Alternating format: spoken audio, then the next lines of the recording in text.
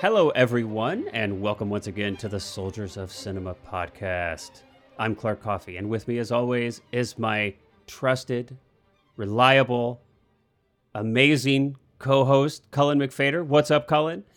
I'm good. I'm even better now after the nice adjectives. That's my goal, man. I mean, when I go back and not that I go back and listen to our old episodes, but obviously when I'm editing, right? And there's, we've got a few episodes in the can, just for all of our listeners there, a little inside baseball. But we've got a few episodes in the can, and so we'll record them, and then it might be a while before I go back and edit them, right?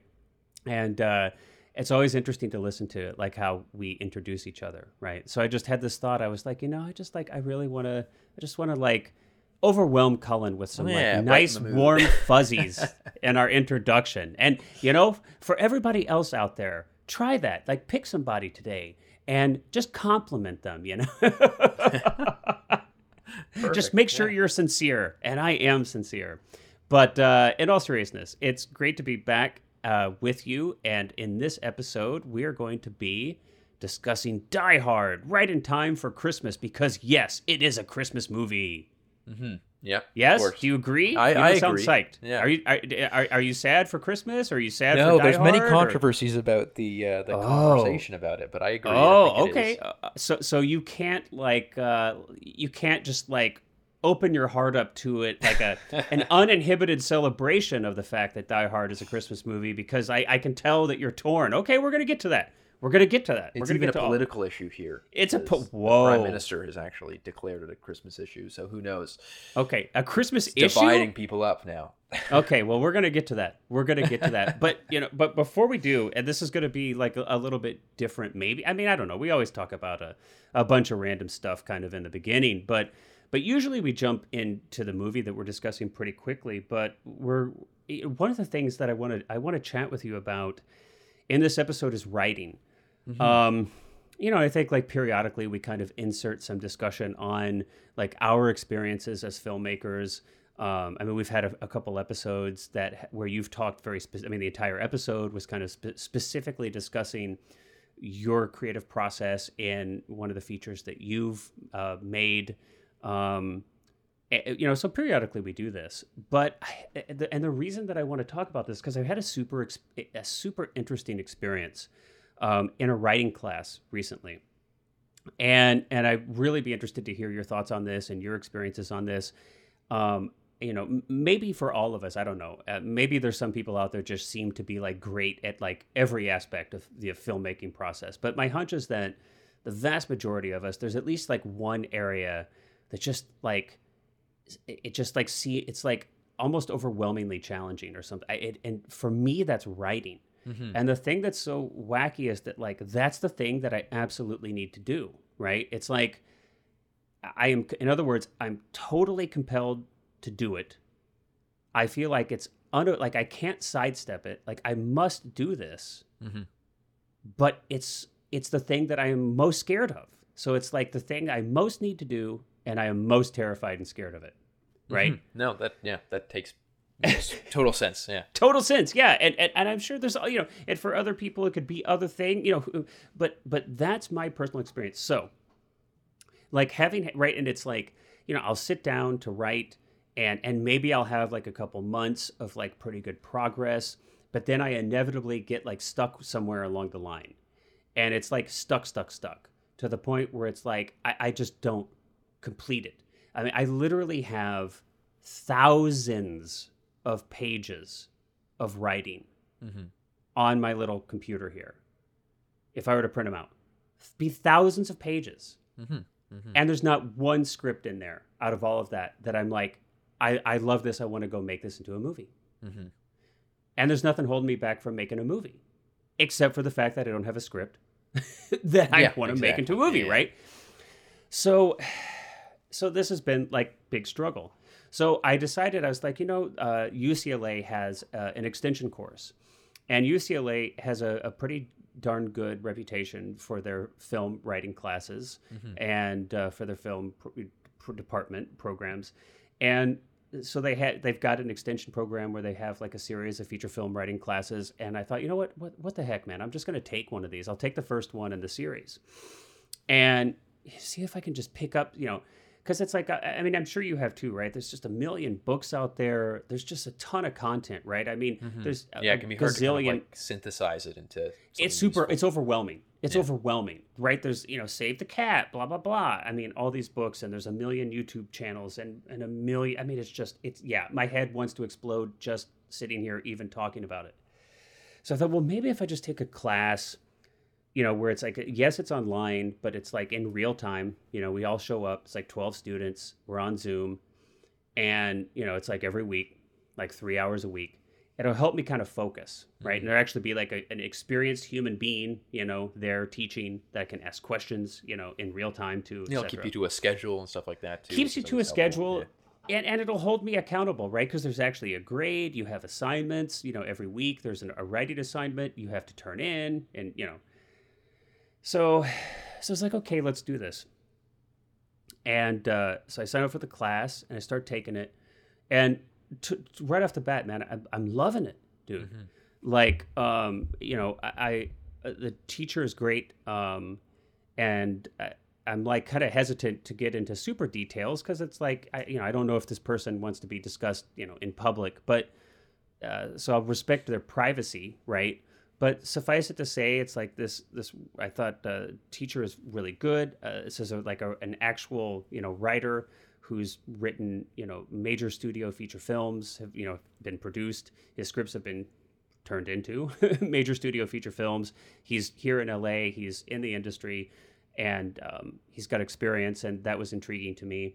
But right off the bat, there's these fun exercises, right? I'll give you a couple examples of some of the writing exercises we did. So one of the writing exercises was just to describe a landscape, and but you're gonna do it like 3 times, and you're doing it from the perspective of a different emotional mindset, right? So maybe the first one was something to the effect of, describe a landscape from the perspective of like a person who's just lost their child in a war, okay? And then the second one was like, describe that exact same landscape, but from the point of view of, someone who just, fell in love, right?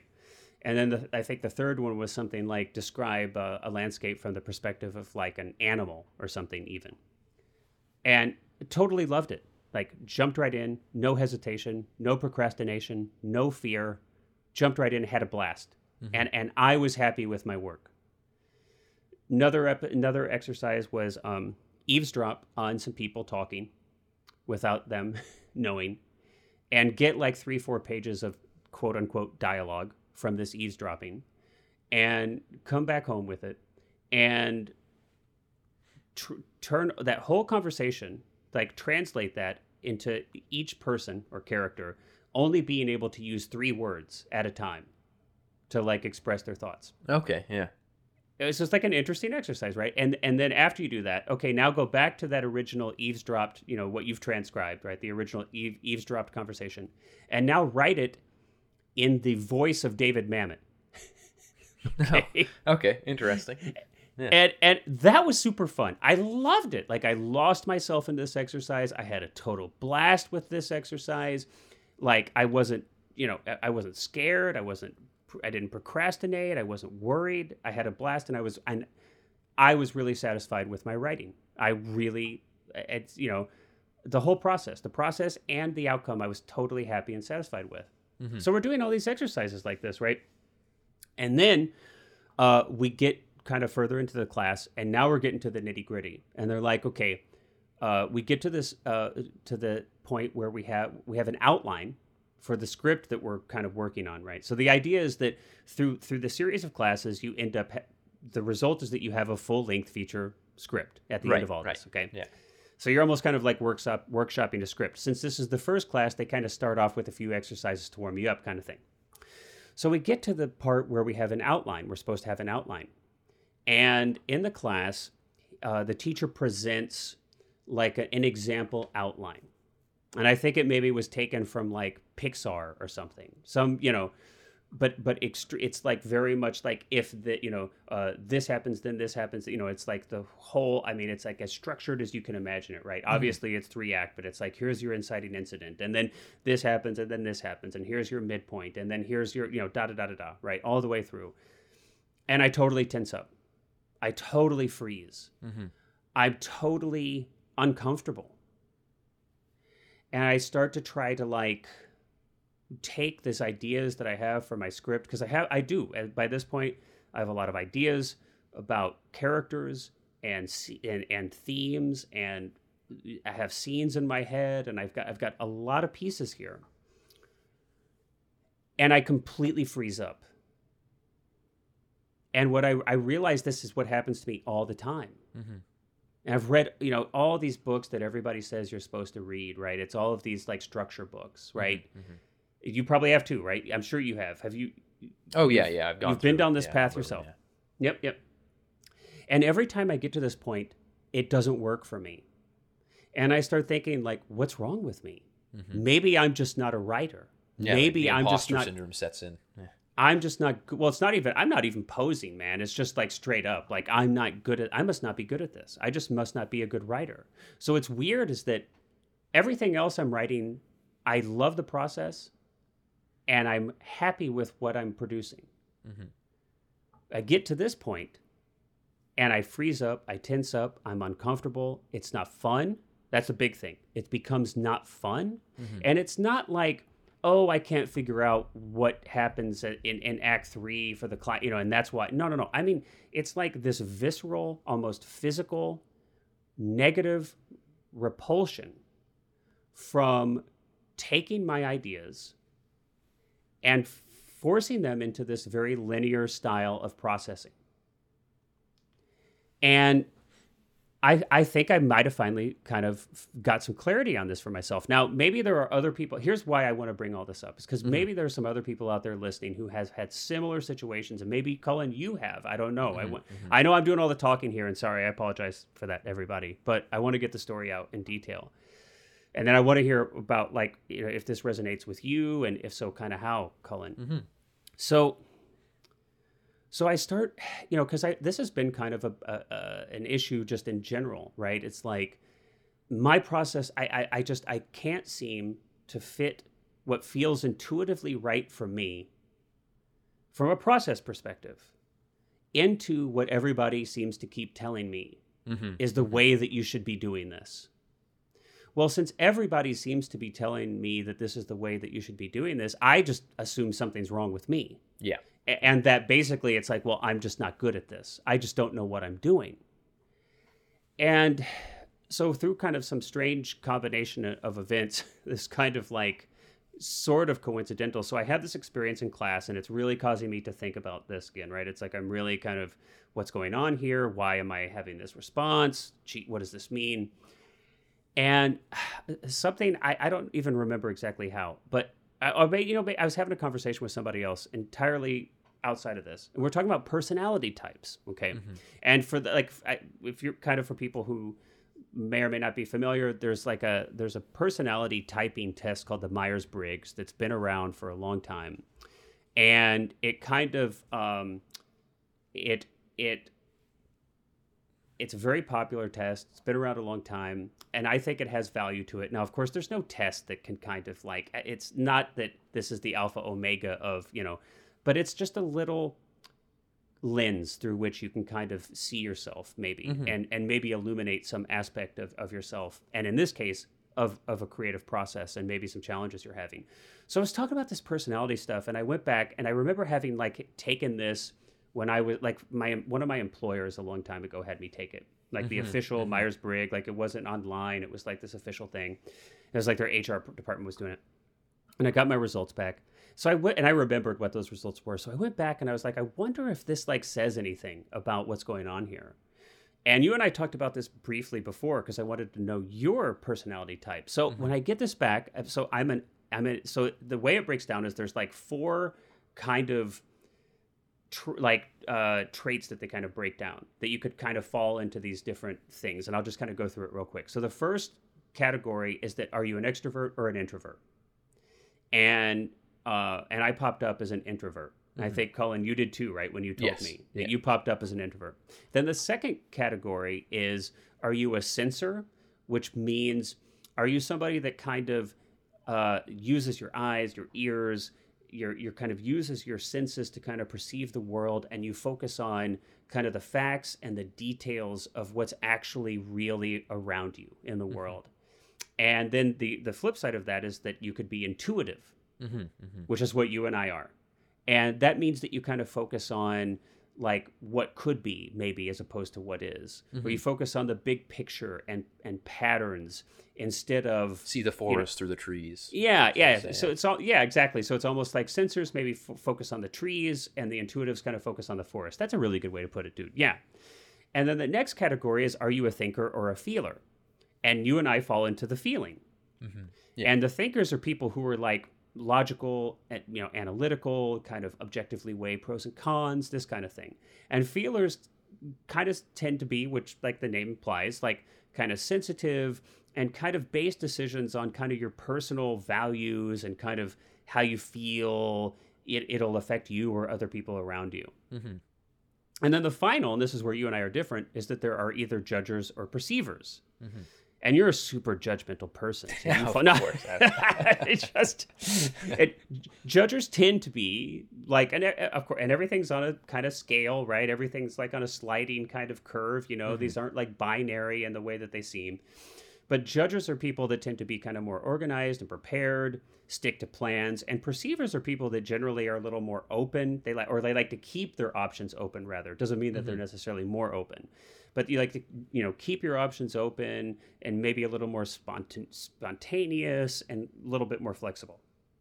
So I'm an INFP and you're an INFJ. Well, and I started kind of just using that as a lens through which to try to understand what's going on here. And I mean, basically, long story short, I feel like, the other interesting thing is this is key. So apparently, they keep track of everybody who takes these tests, right? And apparently the percentage of people in the population, I guess they kind of, extrapolate to the population at large from their sample sizes, but roughly-ish, INFPs make up about 4% of the population, about 4% of the population. And INFJs, which you are, I think, are even less. If I'm not mistaken, you might even be like 1.5 to 2%. Yeah, I think it says it's at least on this thing that I took, it was like the rarest personality type. So the point is that the way you and I are likely to perceive or kind of interpret the world could be pretty different than the kind, the majority of what's out there. And again, it's not better, it's not worse, it's not. All of these personality types have places and strengths and weaknesses and everything else. So it's not about, it's rare, so that means, no, it's just, there's no value statement on any of it. It's a tool to kind of understand your own self. But I kind of, and so I started delving into that world. And I think like maybe for the first time in my life, this has been a long story to kind of get down to a pretty simple kind of thing here, which I think maybe a lot of people figure out for themselves a lot sooner than maybe I am, is that it's just none of this process that is generally discussed and taught and all these books and everything else that just don't work. They just don't work for this personality type. And have you found that for yourself too? I'm curious. Yeah, I mean, it's not only with just these books, but even like school and things. Like I've always found it really like doing school and university and things like that. Like, of course, I was in university and I left. And I always was wondering sort of why, because I was always very interested in learning, and I like super curious, learning new things and things like that, but could never really get my mind on that, like the way that you learn in like a institutional setting kind of thing. Right. But even with like creative work, very similarly to kind of what you've been describing, where it's like you can write a script in this, laid out kind of structured way that is, or even just brainstorming. Like there's structures to brainstorming and how people teach how to come up with ideas and things like that. And I find like that stuff has just never resonated with me. And it's really always just been kind of up to, my feeling of like, I can get a lot of work done in a single night because I'm really, really, passionate about something, or have like this spark of creativity, and then not work on something for months afterwards. And even just in terms of like the actual content of that writing, I vary so much from wanting to do something sort of formalistic and narrative driven to something experimental, and like it goes way back and forth. So it's always been really, really impossible for me to, and I don't even mean that lightly, like very, very, very difficult for me to even think about in terms of like a career. Like I've never really wanted to be a screenwriter as a career, or primarily a writer. Like I've wanted to write my own things, but never write for other people and sell. That's where I'm at too. Yeah, me too. And I think one of those one of the main reasons that I was never, despite the fact that I do somewhat enjoy writing and I actually enjoy getting my ideas down and fleshing those things out, is just because I've never been able to fit into that sort of, like if I were to do this as a job, I don't think I'd be able to do it. Writing specifically, of course, filmmaking is how I tend to make a living, but writing specifically can be one of those things that, because it's, especially with screenwriting, is so technical, that I've always found it. Yeah, it's difficult to like,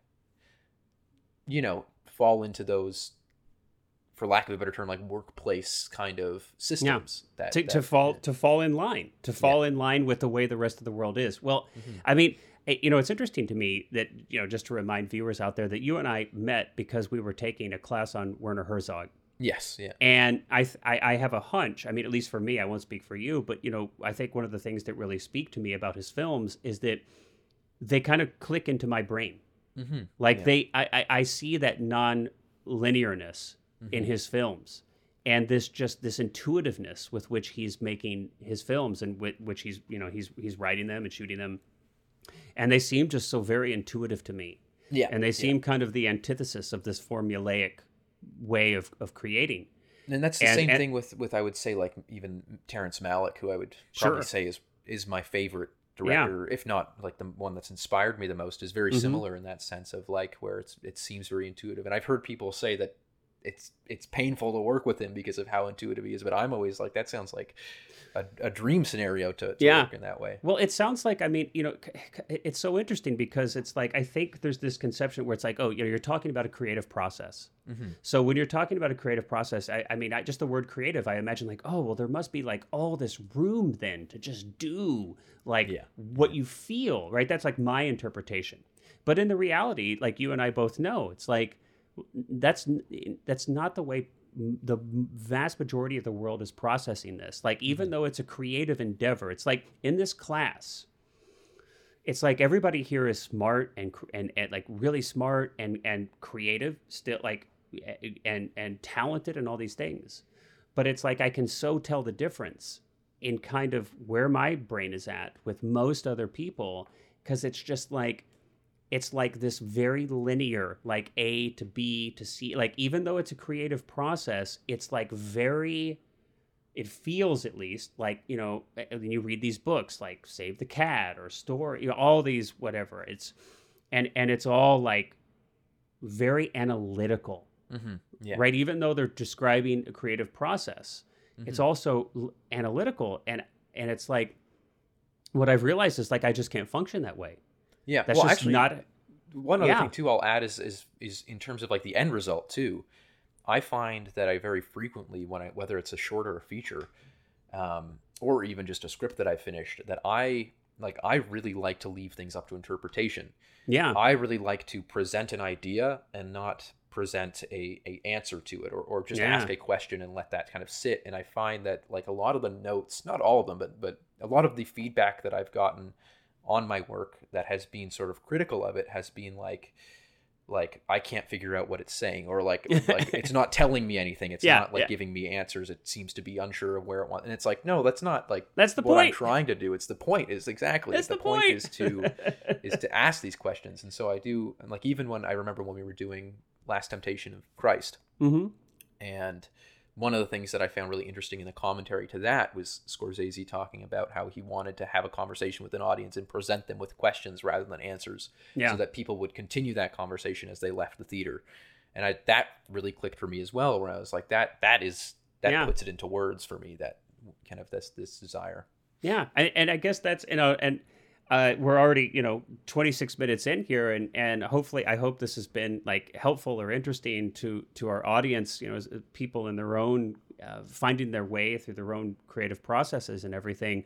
Mm-hmm. But for me, so much of my hope, at least, like I'm writing to explore is the goal. Mm-hmm. And it sounds like that's what you're, it's like I'm writing to explore, not to ask, not to answer. And specifically when I sit down to write a story, I mean, I'm having fun when I don't know how it's going to end. So the idea of like outlining a script and having this preconceived notion of like exactly how this is going to wrap up, mm-hmm. and exactly how these story arcs are going to go and this kind of thing is to me, now again, it's like, I'm not suggesting that is not just as valid a way to create. Again, it's about just matching process with your temperament and personality. Yeah. So I just want to make sure that's clear. So this is not me knocking another way of working that might work great for you guys out there. This is my own personal journey. But, it's like I want to write to the point where my brain just kind of shuts off, or it feels mm-hmm. like my analytical self is shutting off, and it's just the characters are kind of taking over. Yes, yeah. And I'm surprised by what's happening. Mm-hmm. And so the story may go in a way that may very much just kind of be, the logic of it might be very dreamlike. It may not be, it might not be linear or rational mm-hmm. in like that really truest sense. And I it's so weird to say this, but it's like, and I'm so old to just kind of be finally kind of getting to a place where I'm confident and comfortable mm-hmm. about my own process. And it's like, it's okay if that's what you do. Oh yeah. And I always felt like kind of like I was doing the wrong thing, because I always hear, even like from famous screenwriters, famous directors to friends of mine who also work in film or write or things like that, where it's like this, one of the things that always got to me was I'm going to put every scene on a cue card and lay them out on my floor. And I was like, I could never relate to that. I was like, I can't either. Like, and I've tried it because I was just like, oh, clearly that's how you do it. You and I have tried it together. You and I have tried it together. Yes. Yeah, we did. Yeah. And that's the thing. And it's so weird how, like, for many of us, obviously not everyone, but for many of us, it's like, it's really, when the whole world seems to be saying this other way is the way to do it. Mm-hmm. It's very, and from the earliest age, right? That's kind of most of, or all of what you've heard. I guess that's why it can be so challenging to finally come to a place where you're like, hey, like my way of doing it is okay too. Mm-hmm. And sometimes that can just be really challenging to embrace. But I feel like this class, in a very roundabout way, as I described, I think was so instrumental in helping me finally realize that. And and the other thing I want to segue to a little bit before we get on to Die Hard, and we will, I promise, we'll get on to Die Hard, is I'm curious for you, like for me, like the very tangible kind of like my physical space, my keyboard, my state of mind, like those things are so important in kind of allowing that process to happen, because it's such like an intuitive and kind of feeling process for me that all of these little things really matter. I'm curious, like for you, if that's the case, like even like my keyboard, like I've got absolutely like this super special keyboard that's like for on a tactile sense feels good, or if like I'm too tired, or if I'm like overly wired, or if there's other things like in my space that's like I can be very easily distracted, for example, like I'm just curious, because obviously now we're kind of moving from maybe like a more kind of like philosophical space to kind of a more just logistical space, but I think they can be so connected. I mean, for you, what are some of these, like some tricks of the trade that you've kind of learned to help your writing experience along? I think like removing distractions is such a basic huge statement, but I think so that like even doing something like disconnecting from the internet and like, or like I remember one of the most focus mode, creatively fulfilling weeks of my life was when I was on an island in Thailand that had no internet connection, no electricity, no running water. Like it was, and no running water. Suddenly you had to flush the toilet with a bucket. But suddenly the I've entire like I was shooting a movie at the time, and like the entire, for lack of a better term, thesis of the film like came to me while I was in this space, because there was just like my brain was just so stimulated by just being in like a place that I had no connection to the outside world, and even more specific than that, just again, no distraction to be looking at the news every day, or to just be like watching, you know, mindless stuff online or whatever. And it, Do so you definitely. so that's interesting. For me, I feel like I prefer kind of like my safe space. Right. I feel like when I'm in a new space, it's harder. And maybe I could like try that more, but like when I'm traveling, I tend to kind of want to like be present in this new place that I'm in, as opposed to kind of hide myself away and write. Now, maybe ideas come, but actually, Oh as far as, like, I wasn't writing at this point. Well, I barely wrote the movie anyway, but it was more just, like the Inspiration. the creative inspiration Gotcha. came to me so much easier. Sure. Without those other distractions, things like that. Like even just walking around in the jungle or like on a beach or Right. something, it was like very, very. Yeah, Yeah. totally see that. But when it actually comes to like getting the words out on, I'm like, I have my space, I have my office, you know, it's like, okay, here's my safe space. I don't want anybody around. Yeah. It's like, even if Do my you wife write is... to music, or do you usually? So sometimes, I will. It depends. There will be like kind of long stretches when I just get into it and I'm kind of in a flow and I don't have music. Other times, I'll just, maybe I'll have like a very specific vibe that I'm going for in a scene, and so I'll try to find a piece of music that I feel like kind of gets me emotionally in that vibe. Sometimes I'll just have it on kind of like a rando kind of playlist kind of thing going to try to, because I don't know what kind of vibe I want yet, and so I'm just looking for something that clicks. But sometimes that can lead me a little astray, because I can spend more time kind of going through music than I do writing. So Yeah, I would say it kind of depends.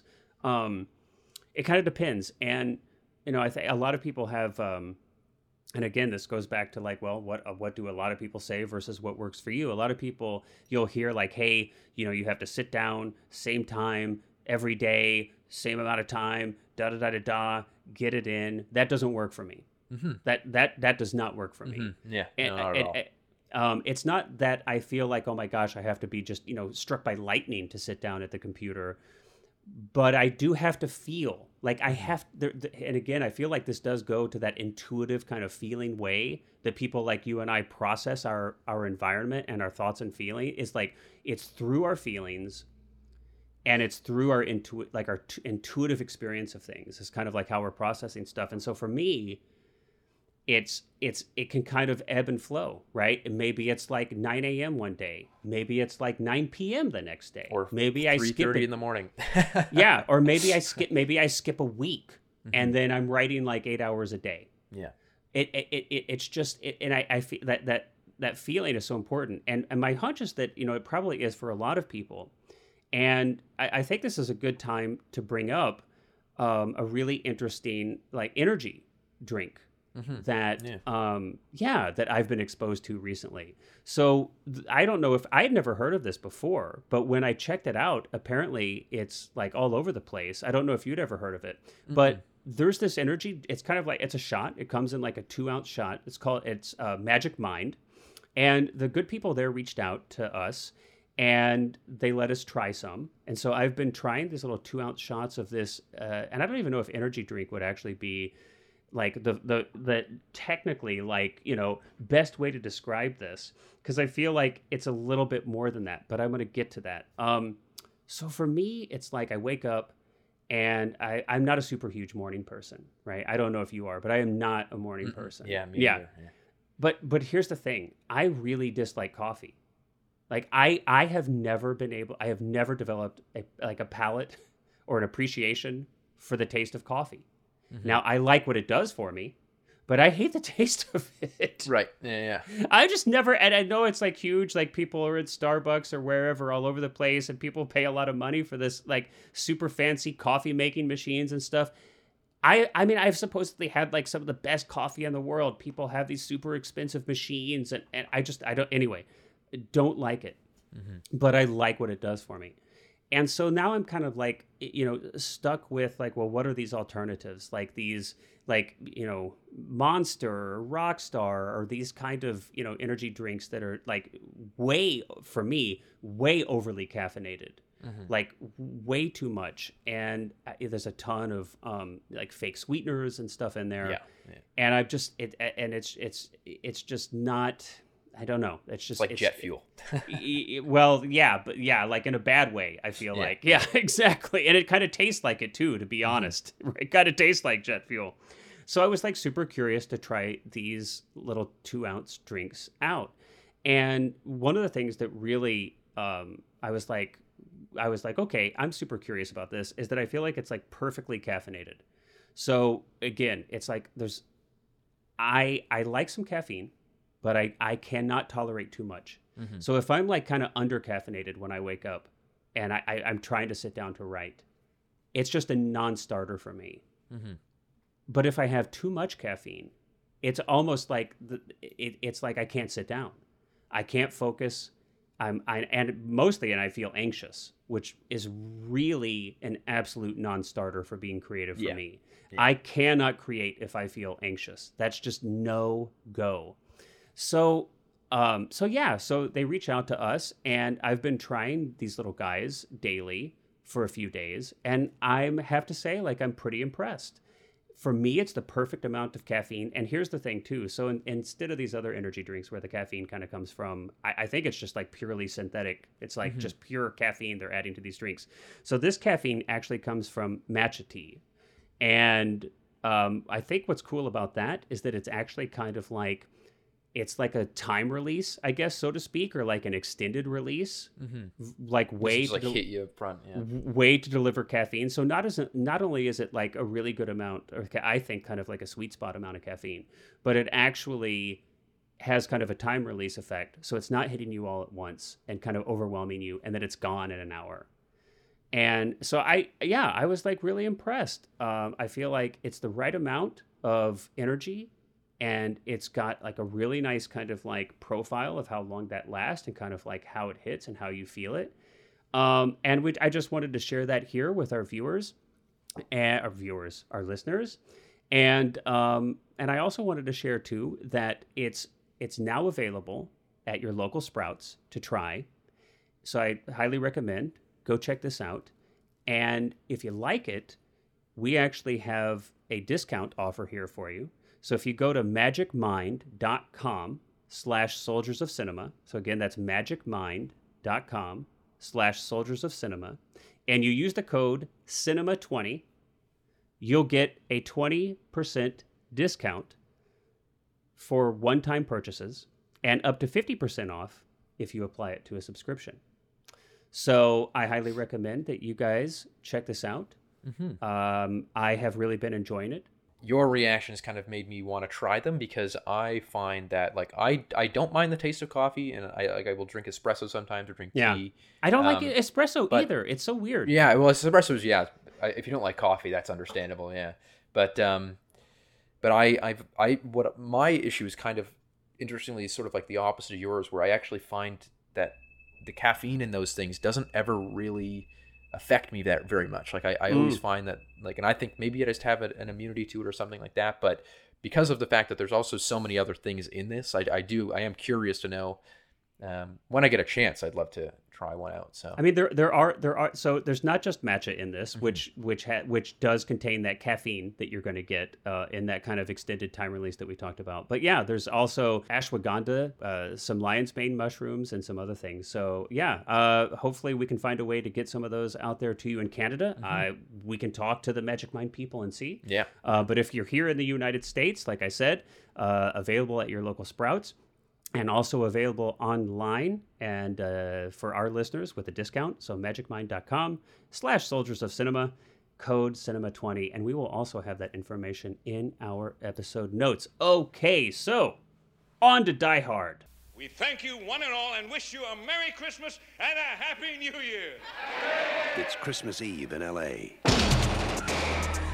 But a team of terrorists. You want money? What kind of terrorists are you? Who said we were terrorists? have their own holiday plans. And I'm telling you, you're just gonna have to kill me. Okay. We do it the hard way.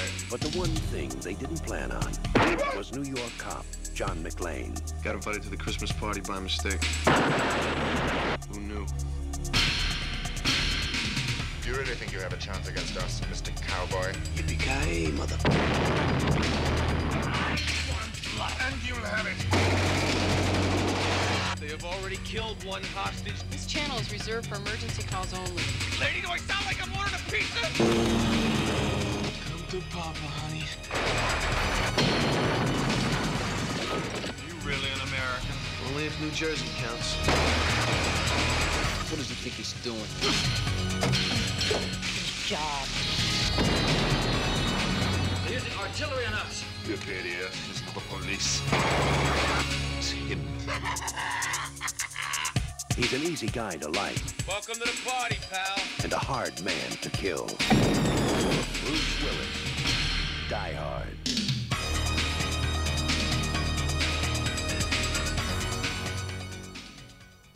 All right. Now This that is we're all my caffeinated pick. up. And you're all, yeah. This is my pick, and I thought it would be fun to talk about this movie here at Christmas time. Now we've already talked about how that's a little bit of a controversial thing, but and we're going to get to that too. But mostly because it was on my radar because of Christmas. But what I'm really interested about is, this is one of the first action films that I remember. I was 12 when it was released. Now I didn't go see this at the theater. I remember seeing this on TV, cable, probably it would have been 2 years later or something. But I remember this, or maybe I saw it on VHS. I'm not sure which one. But I mean, it was huge, at least in my mind, right? In my 12-year-old mind, it was like, oh my gosh, Die Hard, this is the most amazing thing ever. And I was intrigued by what action was in 1988 and what action cinema is today, and kind of how maybe that's changed. Has it been for the better? Has it been for the worse? Maybe a little bit of both, but that was kind of the initial question or curiosity that I had. And I hadn't seen it in a while. So I'm curious, what, again, I always love kind of seeing films through your eyes, generation younger. So I'm curious what your thoughts are. But, for me, this film, and I think for many people of my generation, this film kind of represents the zenith of action cinema from that era. And we're going to, I think, talk about why. But so I'm curious, when you first saw this, how old you were, what your thoughts are when you saw it, and kind of what your thoughts are now. I genuinely do not remember the first time I saw this. I think it's one of those movies that was always playing on Spike TV. And so I think or AMC or something. I would always just come in to or turn on the TV at some point during the day, and it would be partway through Die Hard, because I do have very distinct memories of seeing this as a probably too young. I was probably 7 or 8 the first time I saw pieces of it. Okay. And I remember my dad probably being like, "Oh no, this is too violent for you," despite the fact that he showed me. Which my parents never said. Yeah, my parents never said that, by the way. I think he still let me watch it anyway, because I saw a lot of stuff as a kid. But but I do specifically this is a movie that I have a distinct memory of being told that it was violent. So again, I can't quite remember the context of it, but I do remember. So it was prefaced for you. I don't know it why. It had a reputation. I remember there being the part when he runs across the broken glass. I distinctly remember there being a commercial break right after that. Oh. So that is very stuck in my brain.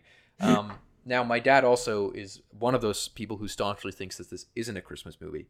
So a joke one year, I got it for him, the Blu-ray.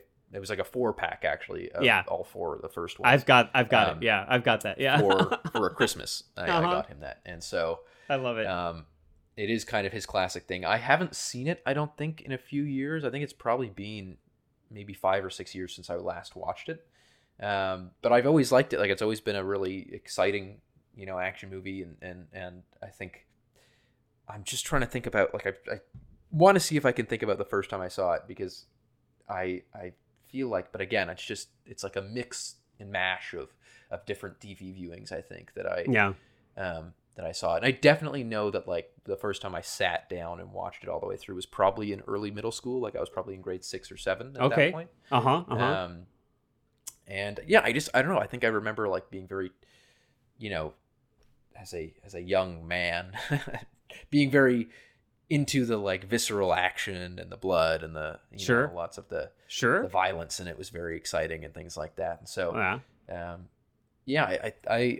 can't give a very specific recollection of my first time, but I do know that this has been quite a consistent movie for me through my life. So now your most recent viewing, what were your thoughts? And I mean, and you haven't really said like, do you like it? Did you not like? I mean, not explicitly, but it sounds. No, like I definitely do like it. Yeah, it's definitely it's always been something that I have never not wanted to watch this when it's been put on and like that. I sound like I'm like avoiding talking about how I like it, but I'm not. You're like, I do never actually not, genuinely enjoy. I've never not like I'm like in a legal proceeding or something, and I have to. I've never not disliked the liking of this film. It's like, but you're no, a I do politician. I do genuinely like I do enjoy the movie. And I think this time was interesting because I think I was like, again, it's probably been 6 or so years since I last saw it. Yeah. If I'm guessing correctly, I could have seen it more recently than that because it has been something that I've pretty consistently watched at Christmas as well. So I might just be misremembering. But yeah, I think that this time specifically, I was interested in like a lot of the, I don't know, it's like one of those times when you kind of rewatch a movie that you haven't seen in a few years and like all these technical elements kind of start popping out at you. Like, for example, another Christmas movie that I always watch is Scrooged with Bill Murray. Oh, yeah, I love that. And I remember like one time watching that, and because I've watched that all the time as a kid. Like, like that's like a Christmas Eve tradition where like with my mom, we always watch it. That's awesome. And similarly to this, I remember watching it kind of after I had started making movies, and all of these really interesting technical aspects kind of started popping out at me there. And so I think I had sort of a similar experience with this, where for the first time, not maybe for the first time, but definitely was like, oh, that's a really interesting way to compose that shot or shoot this scene, or the actual like structure of the film and how it kind of tells the story, and how there's actually, I actually was surprised this time too, that it's not until halfway through the movie that the like big terrorism plot really kicks off. Or robbery, I suppose, is the. So yeah. Well, I mean, but even to like to extend that a little, it's not until 20 minutes in that we have really any action at all. Yeah. And I mean, I think this is, we can kind of start here.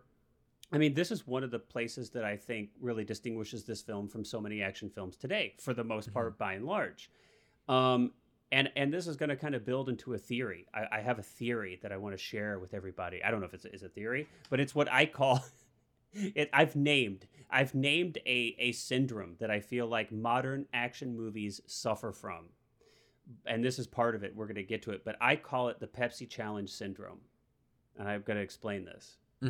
But I don't. You may be too young. I don't know, but you probably heard of like the Pepsi Challenge, right? Yeah. You heard of it? Okay. I think so. So for everybody else out there, so way back in the day when I was a kid, right? Coke and Pepsi, like which sugar water do you want? It's big money. Yeah. And there was and Pepsi had this campaign where they did blind, supposedly. I think they probably really. Oh yes, I have done this. I actually have done this. Yeah. I'm not gonna say they didn't do it, but they did. Not supposedly. I don't know why I said supposedly. They did. Sure. Like give them the benefit of the doubt. This is honest. So they went out and they did blind taste tests. They put some Pepsi in a cup with no label. They put some Coke in a cup with no label, and they give it to people on the street or wherever the heck they are. Right. I have. And that was kind of yeah. and so people would just take a sip. So somebody would stand there off the street, sip of the one, sip of the two. Which one do you like best? And they'd be like, I like number one. Oh, it's Pepsi. Okay. So the point is, but this gets interesting though. So Pepsi would win on average on these taste tests. More people would say they preferred a sip of Pepsi to a sip of Coke. And so Pepsi went nuts with this ad campaign. More people choose Pepsi at blind taste test. More people choose. But Coke always outsold Pepsi and kept outselling Pepsi. People would go into a store, they'd buy Coke, not Pepsi. And there's the old Why? classic complaint about when a restaurant says, "Is Pepsi okay?" And you're like, "No, Yeah, absolutely no, not." I Like, won't that's even the- eat. I won't even eat somewhere if they have Pepsi. But that I don't. Hey, Pepsi, if you want to sponsor us, I'll treat. No, just kidding. That's totally not true. But so here's the thing. In these taste tests, these blind taste tests, people keep saying we love Pepsi better. Pepsi's better. Pepsi's better. But people buy more Coke, buy more Coke, buy more Coke. Why? Well, what they found out, so they actually dug into this. So Pepsi is sweeter than Coke. Now they're both. I mean, I don't even know how you can tell one's sweeter than the other because all they are is sugar and carbonated water. But Yeah. apparently, Pepsi is sweeter than Coke. And when someone takes a little tiny sip of something that's sweeter, their kind of knee jerk is like, "Oh, that's better," but it's based on a sip. If you're going to drink a whole 12 ounces of something, there's like a threshold of how much sweet you can tolerate. Yeah. Yeah. And so when it comes to actually sitting down and pouring a whole glass of something and drinking it over a period of time, it's Coke. That's what people actually want. And so I feel like modern action films, looking at you, Marvel, kind of fall into this Pepsi challenge syndrome thing, where it's like too much just action all the time. And Yeah. even within the action, the biggest thing is actually not like, maybe it's not even that there's just action all the time, but it's that when there is action, it's freaking overwhelming. Yeah. There is like so much crap It's like happening sensory overload. Yeah. on screen all the time. It's like the whole we've talked about this. It's like the whole world is exploding and aliens from it. It's just like everything has to be bigger, has to be bigger, has to be bigger, has to be bigger. And so I've labeled this. This is my own invention. I call this the Pepsi Challenge Syndrome. So at least, and you argue with me on this, tell me you don't buy it, whatever, it's open for debate. But I feel like this partially can explain why I think Die Hard has held up over time, even in like a head-on-head competition with a modern action film, is because they take time to set things up. They set up characters. We know who they are. There's these great. That's the other thing too. There's really McTiernan does a McTiernan. I always want to put an M. Yeah. in there. John McTiernan. Yeah. I don't know why. I always want to put an M. I want to say Yeah, McTiernan, but it's not. It is kind of an odd. Yeah. It's McTiernan. McTiernan. And he's kind of the king of '80s action. But I feel and even like, made fun of that in Last Action Hero, of course. and even made fun of that in where he did kind of get a little bit of his own Pepsi challenge syndrome going on, might I add, and it was not successful. But the taking the time in that first act to develop characters and to have so many little setups. There's so many little setups that pay off in this film, and even within the film, there's action and there's like relief. There's comic relief. There's, dramatic relief from the action. There's a dynamic range that actually exists in this film. And I know a lot of modern action films try to kind of replicate this dynamic range as well, but I just feel like there's not nearly enough dynamic range in action films today. So I completely agree. I think it's interesting that you brought that up, because I think that even within, like, I think we've spoken about this at length, but I'm not a big superhero fan period. Like I've never really been super into it, but growing up and still to this day, I actually really enjoyed the Sam Raimi Spider-Man movies. I always thought that those were kind of, and it's funny because a lot of the times what people talk about with those, and why I think the second one, Spider-Man 2, is kind of still like talked about as the greatest superhero movie of all time, is because there's like a good 45 to 50 minute chunk in that movie where there's no act, like Peter Parker is not Spider-Man. He loses his powers and he just goes about day-to-day stuff, and like his life is falling apart, and it's all character stuff. We've talked about it's this. exactly the same thing here, where you get, like, there are great action set pieces in this. Yes. But they are for all in service of They're John motivated. McClane getting to a point, having to do something, completing a task. Like of course the setup of the movie is this guy has no shoes, he's got nothing except for his pistol, like his service pistol, and he's running through the building, and it's like he has to essentially figure out, how am I going to take down. Let's go back further than that. there's this great there's like it's a masterclass in economical story setup. Oh yes, right? yeah. Like we start like right off the bat, we know he doesn't like flying. He's like nervous about flying. We know he's a cop, and I know easy, but this is all done like very economically, often visually. Exposition is told in a way that it doesn't feel a lot like exposition. You know, he sits in the front of the taxi. Marriage issues too, yeah. Right? We set up that he's still married to, but estranged to his wife. She's moved out here to pursue a career. He's left in New York because he's dedicated to his job, right?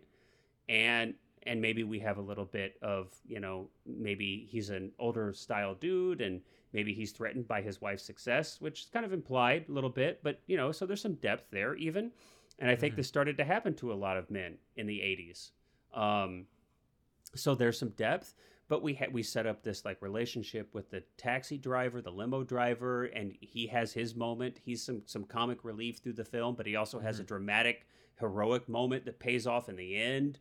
You know, we set up all of this. We set up that he's far from perfectly capable. He's frustrated with himself. He is, you know, estranged from his wife. He's failed her.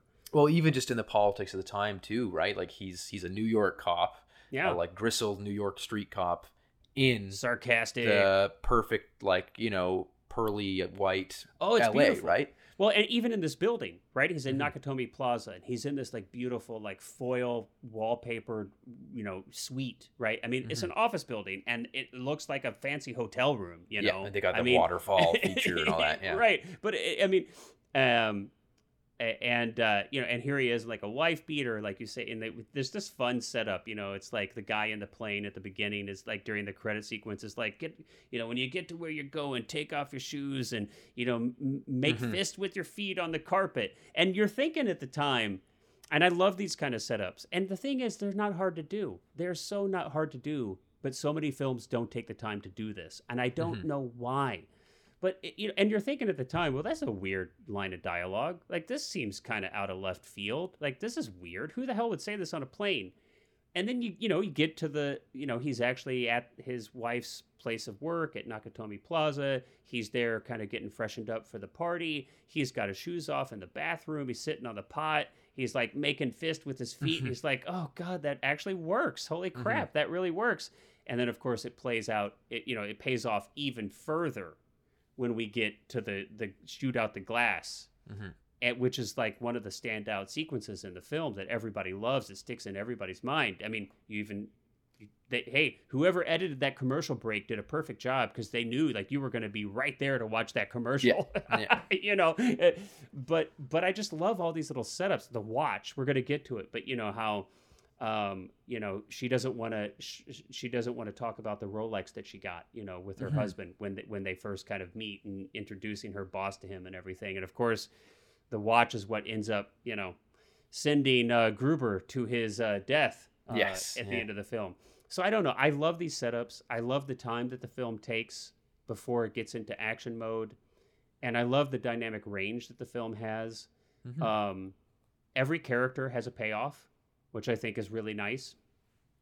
And, you know, we've got, this is horrible. I'm going to forget the character's name, but, you know, his it's almost like a buddy cop movie too, which he's like a little liaison below. People actually like, and I don't think a lot of people talk about this, but this is actually a buddy cop movie. It just so happens that one cop is on the scene, stuck in the building, and the other cop is outside on the radio helping remotely. Moral support, you know, and of course in the end saves his life, which is what people don't focus on that so much, which I'm kind of surprised by. But like I feel like that's so beautiful. Okay, anyway, I'm going on and on. So these are some of the things. Now you talked about, Colin, and I want to hear a little bit more about this. We were briefly talking about this before. You were talking about how you felt like this film kind of lacked like a cynicism that you feel like is in modern action films. Well, that's the other thing too. Is like I've always found that a lot of modern like studio action films have this bizarre, and I don't even know how to describe it. Like, it's like, I think that one thing is that movie stars are basically brands at this point. Like, they're not movie stars. And so it's like, you're not going to see a Dwayne Johnson movie where he's playing a character. You're going to see a movie where Dwayne Johnson is in a situation, or Ryan Reynolds, or whoever it is. They're brands. Exactly, that's what you're exactly. saying. And Yeah. so they're not people. because of that, and it's not limited to those two. Those are just two examples that I think have been talked about recently. But because of that, what you end up with is, if this was made today with the exact same script, you'd have, like, let's say Ryan Reynolds, as a brought up example, was playing John McClane, and he's running through and he's got his glass. He'd be like, "Oh, that's great! I've got glass in my feet now." Like, there's this kind of like bizarre irony to it all, where it's like they have Wait! to. Can I just stop you for a second? This is my favorite moment, and I just thank you for that. I just love that. That was. But brilliant. no, it's really it frustrates me, because I find that it's almost like the creators, like the writers and the directors and the cast of these movies, are like worried to be sincere. Yes, and they're worried to take things yes. seriously, because it's Yeah. like, I don't know if it's like they think that their high school bullies are gonna like message them and be like, Well, "You there are is- sincere, haha." And so there's a detachment. You're so right. There's a detachment, and I think you're right. It's so much more than just, okay, the modern action films kind of, they don't take time, and of course some do. We're speaking in generalities. I mean, there's always a lot of exceptions. So I don't. But we kind of or that the action is so big, but it was without an emotional attachment. I think this is what you just mentioned it really speaks to that. It's that there's this. It's like wink, wink, nudge, nudge. Yeah, I'm like in they're I'm in a movie. acknowledging the audience almost. Like, it's I'm almost in a what they- movie. Yeah. This is a movie.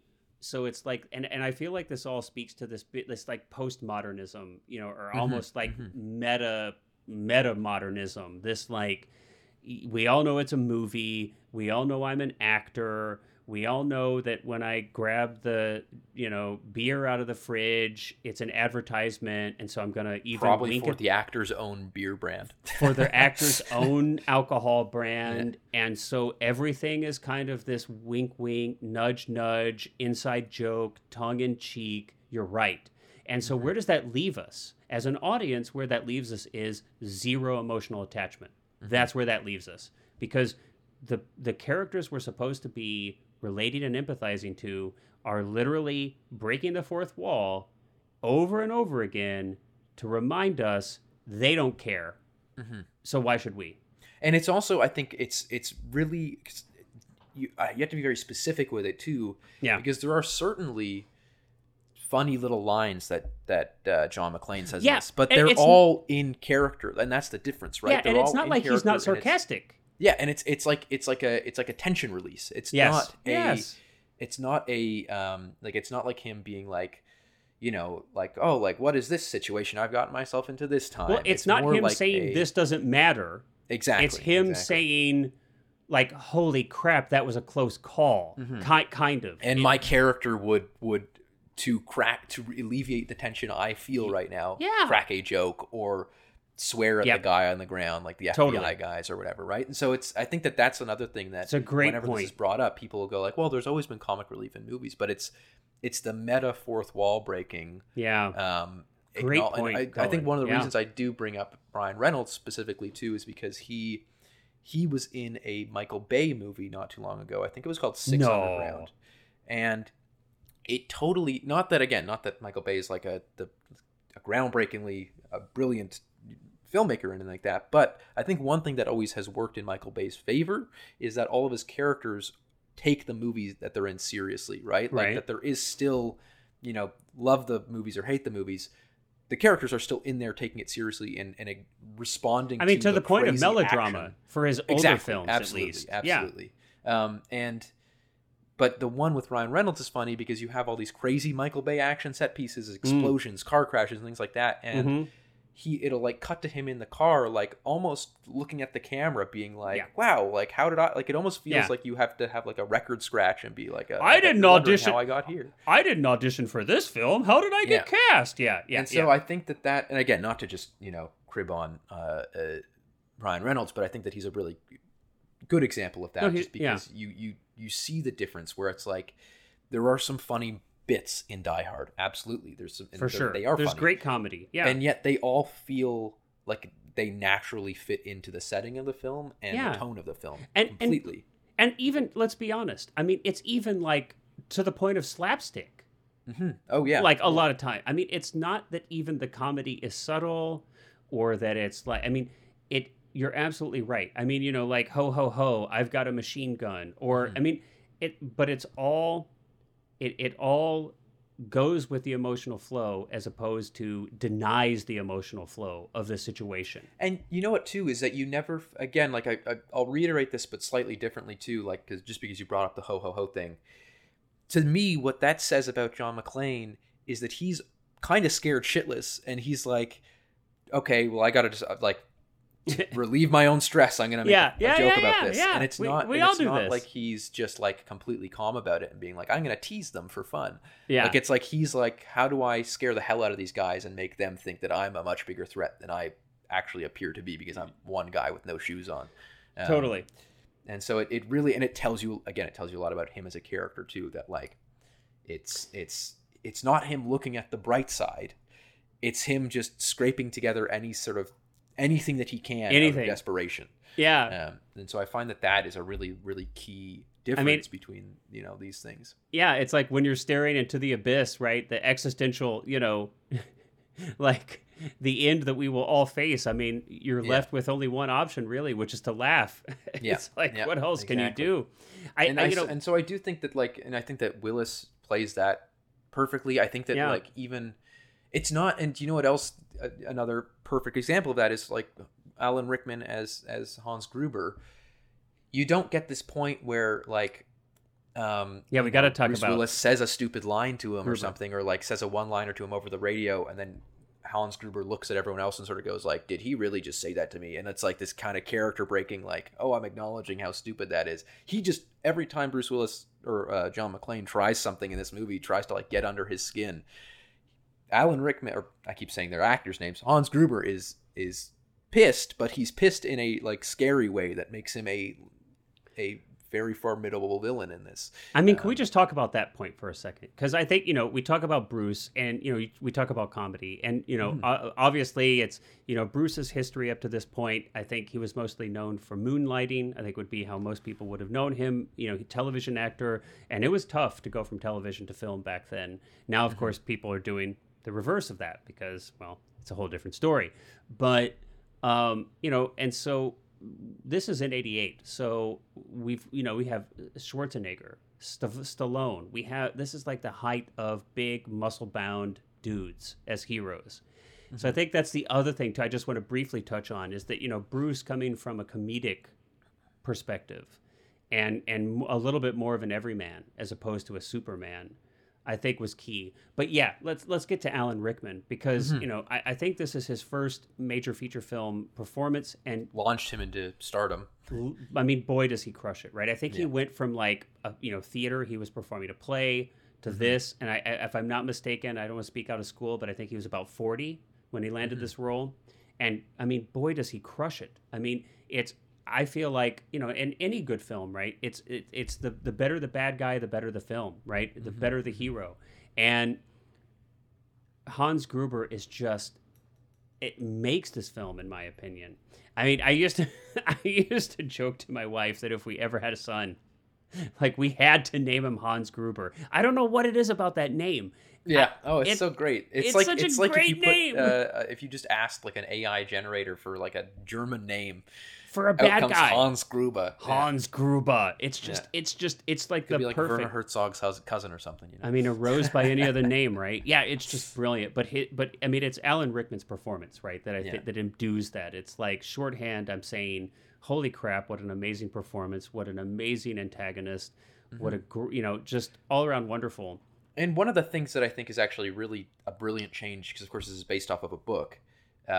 Yes, is that they change the motivation from pure terrorism, which is in the book, to robbery. And I think that the reason they did that was to lighten the film. For sure. But I think it actually really works out in its favor because what it does is it makes these like it makes the villainous thieves so much more distasteful, because you're kind of thinking like, oh, you're not even doing this for like anything other than, and that's kind of what it's kind of what they say McClane's, multiple times. Wife says, she's like you're not even like terrorists, you're just Yep. doing like, you're just no good criminals, Yeah. or no good thieves, and so you get this like, I think that actually, even if the only real motivation to do that was to kind of make it a little bit less heavy, the subject matter, that it actually does work in the favor of the film in itself, because it does kind of make this whole character of Hans Gruber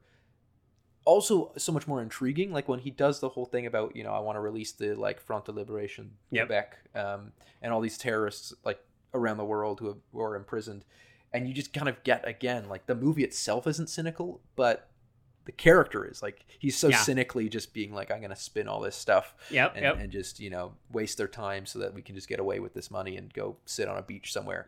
And so it's like one of these rare cases where I think that the simplification of the stakes and the simplification of a character's motivation and the villain's motivation here actually works in the favor of the film, just because of how it's handled. It's actually just done so well that it really works out in the favor of the film. That makes it. You're making me think about, that's interesting. You think about how the film itself is not cynical, but yet we have some like very interestingly cynical characters, and look what happens to them. One could potentially even make an argument that this is like an anti-cynical film, that the film is actually very specifically commenting against cynicism. Right? I mean, you just talked about how Hans Gruber is, frankly, an epitome of cynicism. But look at then you've got William Atherton, who plays that TV reporter. I mean, have you ever seen a more cynical, like slimy character? In a film? He reminds me so much of. Well, is that not him in Ghostbusters too? Yeah, I think so. Yeah. Yep, I think you're right. And I mean, he's so good at that, just that kind of like character.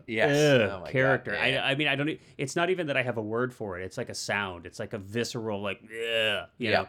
And we've all met someone like him, and it's so great in this role. But I mean, and I just love that he gets his in the end. So we've got that great setup. But I mean, you could almost argue that this film is actually like anti-cynical, right? It's like, So that's a really interesting point. But yeah, I mean, I think all the way around. I mean, each one of the crew. Each one of Gruber's crew, I think this is the other thing that really works well in this film, is that each character, that not every single person in the crew, but there's like a handful that have an important role to play in the story. They really stand out. They have unique personalities, they have unique looks, they have a unique role, and they're not just like cannon fodder, which I think is really important.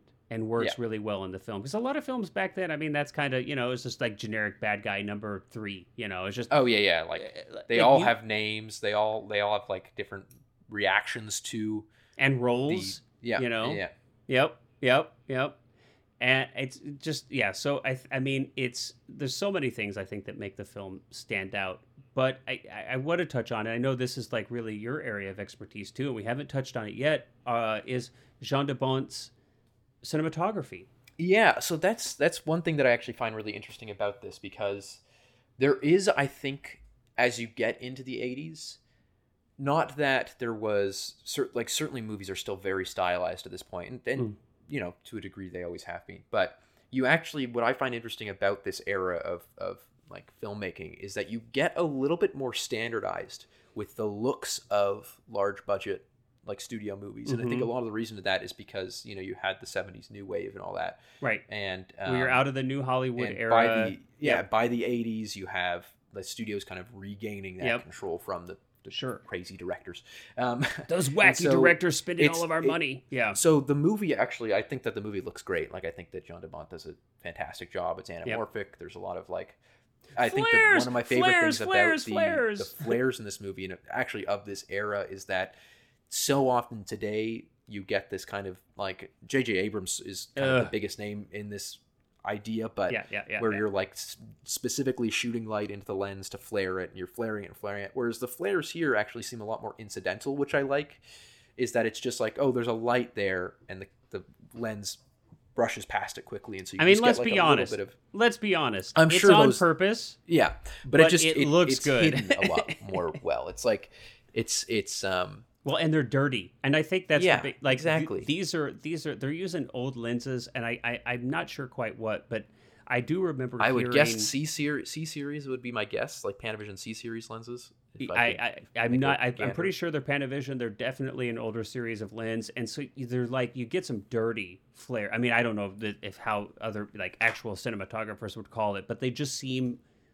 You know, you mentioned J.J. Abrams, and I mean, it almost seems like his are like digitally inserted, and actually, Well, he actually shines a light. He has a Ugh. flashlight, and he shines Yeah. it into. yeah, and so I get what you're saying. Yeah, Panavision Ultra Speed Golden lenses. Okay. Oh, sorry, no, that's for the high speed shots. Let me just. Well, I can actually get this up real quick. yeah. So They are.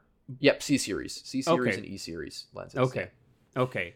So, and I think those are older. I mean, even Yeah. in the '80s when Those this were, was I shot. think, like late '60s when those Yeah. were made. Yeah, and so you're right. I think it does, and it gives it not just those what I think the average kind of person might think of those anamorphic flares, which are like those blue shootouts, Like purely horizontal. Those horizontal. Yeah, This has like really beautiful haloing and circular artifacting, and which I think is pleasing. I feel like the artifacting of these lenses, this flaring, has a more just aesthetically appealing. Now we're getting like super nerdy, but just it does have a more aesthetically pleasing look, in my opinion, than those really forced. Like a lot really of modern anamorphics. Yeah. Yeah, it's No, I do think it's interesting that there's a little bit more of a standardization to style. one thing I want to in- talk about. I want to talk about this. So I want to talk about this because if there's anybody, you're too young, but if there's anybody else that remembers this, if you're listening to this, okay, I have this memory. So I feel like when I was a kid, and this is probably like 1990 or something, right? And the Die Hard is on TV. Now, obviously, TV back then we're talking about 480 4x3 CRT, right? Yeah, This is that what was we're the same looking how at. I watched it too. Yeah. But I feel like when I would watch that on television, or it was VHS, and this is where I need help. I can't remember that obviously it's going to be pan and scan. We get that. It's for sure it's pan and scan. But I feel like there was some kind of error, like because it was shot anamorphic, it wasn't like de-squeezed correctly. And I remember watching it when I was a kid multiple times, where I kept wondering why the hell does everybody look so strangely stretched? Yeah, well, that's actually so. A lot of times, there was actually kind of a choice that people would make sometimes between You got the answer. Okay. and just almost like de-squeezing a 235 image into 185 and then cropping that, and so you wouldn't have the full like two times. But I de-squeeze. only remember with this film. Yeah, Now, obviously, like what you're saying, but and so I and was it wondering was if, quite commonly done for TV though, like not necessarily VHS releases. But, Yeah. not I wouldn't say common. Like it was actually pan and scan was much more common. But yeah, pan and scan was everywhere. I do you had know. I've seen other movies that do that, and I do somewhat remember. I definitely saw this. Like it was the same thing where it was 4x3. I mean, this would probably been in the early 2000s. So 4x3 CRT, and like again, like Spike TV or AMC or something. But Yeah. I think that it was likely. It's hard to say because there are also like VHS tapes could do widescreen. Like you could have a widescreen. Yeah, you could have widescreen right? on VHS, Yeah, although it was rare until the end of the lifespan of VHS. Yes, and 4x3 TVs, of course, too. But I mean, when I grew up, I mean, everything that was shot at any wider aspect ratio. So basically, almost every film. Well, obviously there are many 4x3 or close to it films from earlier eras. That was, the original aspect ratio that was most common. But it was very common to do a pan and scan. But you would still have a relatively the image would not seem very distorted or distorted at all. You would just lose image data from the sides, right? And that hence the name pan and scan. You would have to they would literally have to move back and forth and create totally artificial camera moves that looked horrible because they weren't actually camera moves. It was the scanning system was like moving back and forth along the frame when they scanned it. just cropping in essentially. Yeah. Cropping in. And but this was like, this was the first time that I was like, why does everything look so weird? So it was almost like maybe it was one of my first exposures to like, well, wait a minute, like what is aspect ratio? Like what's going on here? What does anamorphic mean? So it was kind of my first exposure to some of that a little bit, where I noticed it, as a kid. But I'm so sorry. I didn't mean to. But so we're talking. No, about... I just do think that it's interesting that you get this kind of, again, like this a little bit more like cinematography in the 80s. There were obviously exceptions, but tended to be a little bit less experimental. Like it kind of found a niche again because studios started getting a lot more control. And this was also a lot of especially the late 80s and into the 90s was when you started to get larger non-film related corporations kind of owning studios and things like that, and the heads of these studios kind of stopped being actual film producers or things like that. Of course there have been more recent examples of film producers running studios, but it was kind of the first time that you really started to see like a head of an electronics company come in and start running a studio or something like that, right? And so I do find it interesting that you get, again, like you get this kind of a little bit more of a I mean, if you think about this and you think about something, again, for example, Ghostbusters, Back to the Future, what's another, late act, like even something like Last Crusade, for example. All of those movies look very different, but there's a lot more of a consistency in kind of the stylistic approach to lighting and like especially color timing was a lot more consistent at that point, where like the film stocks were very, very specifically timed to get a specific color, whereas there was a lot more experimentation with like contrast and color and different filtration and stuff like that in the late 60s or like up until pretty much the late 70s. So I do find it interesting. And it's not saying that this movie doesn't look good at all, because I think it does. I actually like the look of a lot of movies in the 80s. But it is sort of I just find it kind of like a little bit of an interesting historical tidbit, is that like you can kind of see the evolution of the film industry in the look of these movies alone. Well, and I think some of that is technical, just in the, maybe it has to do, some with studios kind of taking more control away from directors. But I think also, too, is that you just have, over time, right? It's like when a technology is a little bit newer, there are, there's a lot of experimentation. There's a lot of different processes that are competing. There's a lot of different technologies that are competing. And so there's a lot of options, and people are playing around with a lot of things. But then over time, right, those technologies are kind of refined, combined. Technologies that weren't as successful, or especially economically successful, kind of fall away. So the options become less, right? Things sort of fall in place. And things kind of fall in place, and so film stocks get refined, color processing gets refined, but there's just only so many cameras, only so many lenses, only so many film stocks, And over time, things do kind of tend to technologies as they mature, push towards less options. And so I think a lot of it has to do with that. But I would also say, I think, by the time you get to the late 80s, especially here, and into the 90s, you've got this really wonderful sweet spot where you've got all of those technologies starting to become very mature, and film stocks becoming very refined, and cameras and lenses. And I think you start to get this like beautiful epitome of what film can look like. And then of course, we move a little bit further and we start to have digital take over. And, but yeah, I mean, I really am often quite pleased with like the look of this era of film. I feel like this moving through the 90s is like a really sweet spot, just from an image quality perspective. Oh, absolutely. On what film can look like. And it's also like you have this point where sound technology is also really, really like really, really well refined, and so you get that really rich sound. Like you kind of don't have that like low pass sort of effect anymore, where like the bass just wasn't very punchy. Like you get like really, really wonderful Foley, and like the gunshots all sound very, very stark and poppy and things like that. And so I mean, speaking of sound, let's talk a little bit about the music. And particularly, I think I discussed with you briefly, but it's so, again, I saw this when I was very young, so don't make fun of me for not knowing what Beethoven's Ninth was or the Ode to Joy. But I remember listening to this when I was a kid, and I just totally thought like, oh, this is Christmas music. Ode to Joy is Christmas music. I just thought like Oh, me too, for sure. Because I just totally, I was like, oh yeah, this is even Christmas like music. knowing now that it's not, hearing that in this movie, because it's kind of Still- also mixed in with a few other like Yep, Christmas yep, motifs totally. and things like Yep, that. Yep, for sure. That I still to this day am just like, while watching this, I'm like, yeah, that's a Christmas. Like I don't even. It just kind of subconsciously passes into my brain as a Christmas movie, which is funny. I know. Well, and so obviously the music is a big part of why a certain contingency of people think this is a Christmas music is, of course, because of the our Christmas film is because of the Christmas music. But I want to hear but let's talk. I mean, a little bit more. I mean, the composer of this film was Michael Kamen. Yeah. Michael Kamen, and I think more than He did just so many action movies in the did 80s. he Like, did so many. A James Bond movie. He did License to Kill. Highlander, I think, right? Didn't he?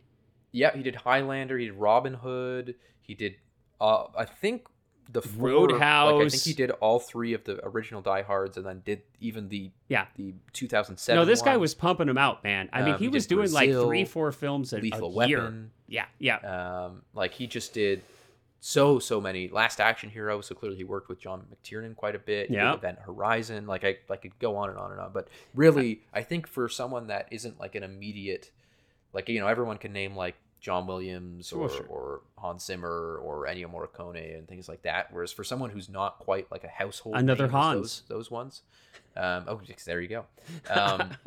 You get someone like Michael Kamen, who again may not be Household name. much of in the vernacular of modern culture, but he I think did a massive amount of like so many 80s act and really defined that sound actually in my opinion. Yeah. And I think inspired a lot of present day like composers and the way music is used, because you hear, even again, to go off on a tangent for a second, you hear his music for James Bond, and he took over right after John Barry's last film, who had been the James Bond composer for since the inception of the franchise, ended with Living Daylights, which was Timothy Dalton's first film, and then Michael Kamen comes in and does License to Kill, and it is a completely new sound, like totally. Yeah. And I actually really like the sound of his, like he kind of incorporates synthesizers and he incorporates sort of an electronic sound to a lot of things, but at the same time there's still like this orchestral feeling. He uses guitar a lot, like acoustic guitar, which I find interesting. Yeah. Like just as kind of almost like a little like letterhead for or a little like moment. I can't remember what the word is specifically, like a cue, just a tiny little bit to like emphasize something. Yep. So no, I do really like his score for this. Very distinct sound, and I mean, and I just want to point out, too, I mean, and so just a couple other things. I mean, so yes, he's done a ton of action films, but a couple I just want to bring up too that really stood out to me and his work in them. And one is 1994's Don Juan DeMarco, which a lot of people crap on, and I guess I can get it, but I actually think it's a sweet film. And it's got some really extraordinary acting talent in it. Brando's in that, Faye Dunaway, and Johnny Depp, a younger Johnny Depp, and obviously 1994. I mean, how could he be older? But I think the score in that film is actually really quite nice, and I would recommend, just this is total aside, but if you've not seen that film, I do recommend it. And Mr. Holland's Opus was a little, that's from 95. That one was a little saccharine for me. That's just a little bit cheesy. But also What Dreams May Come.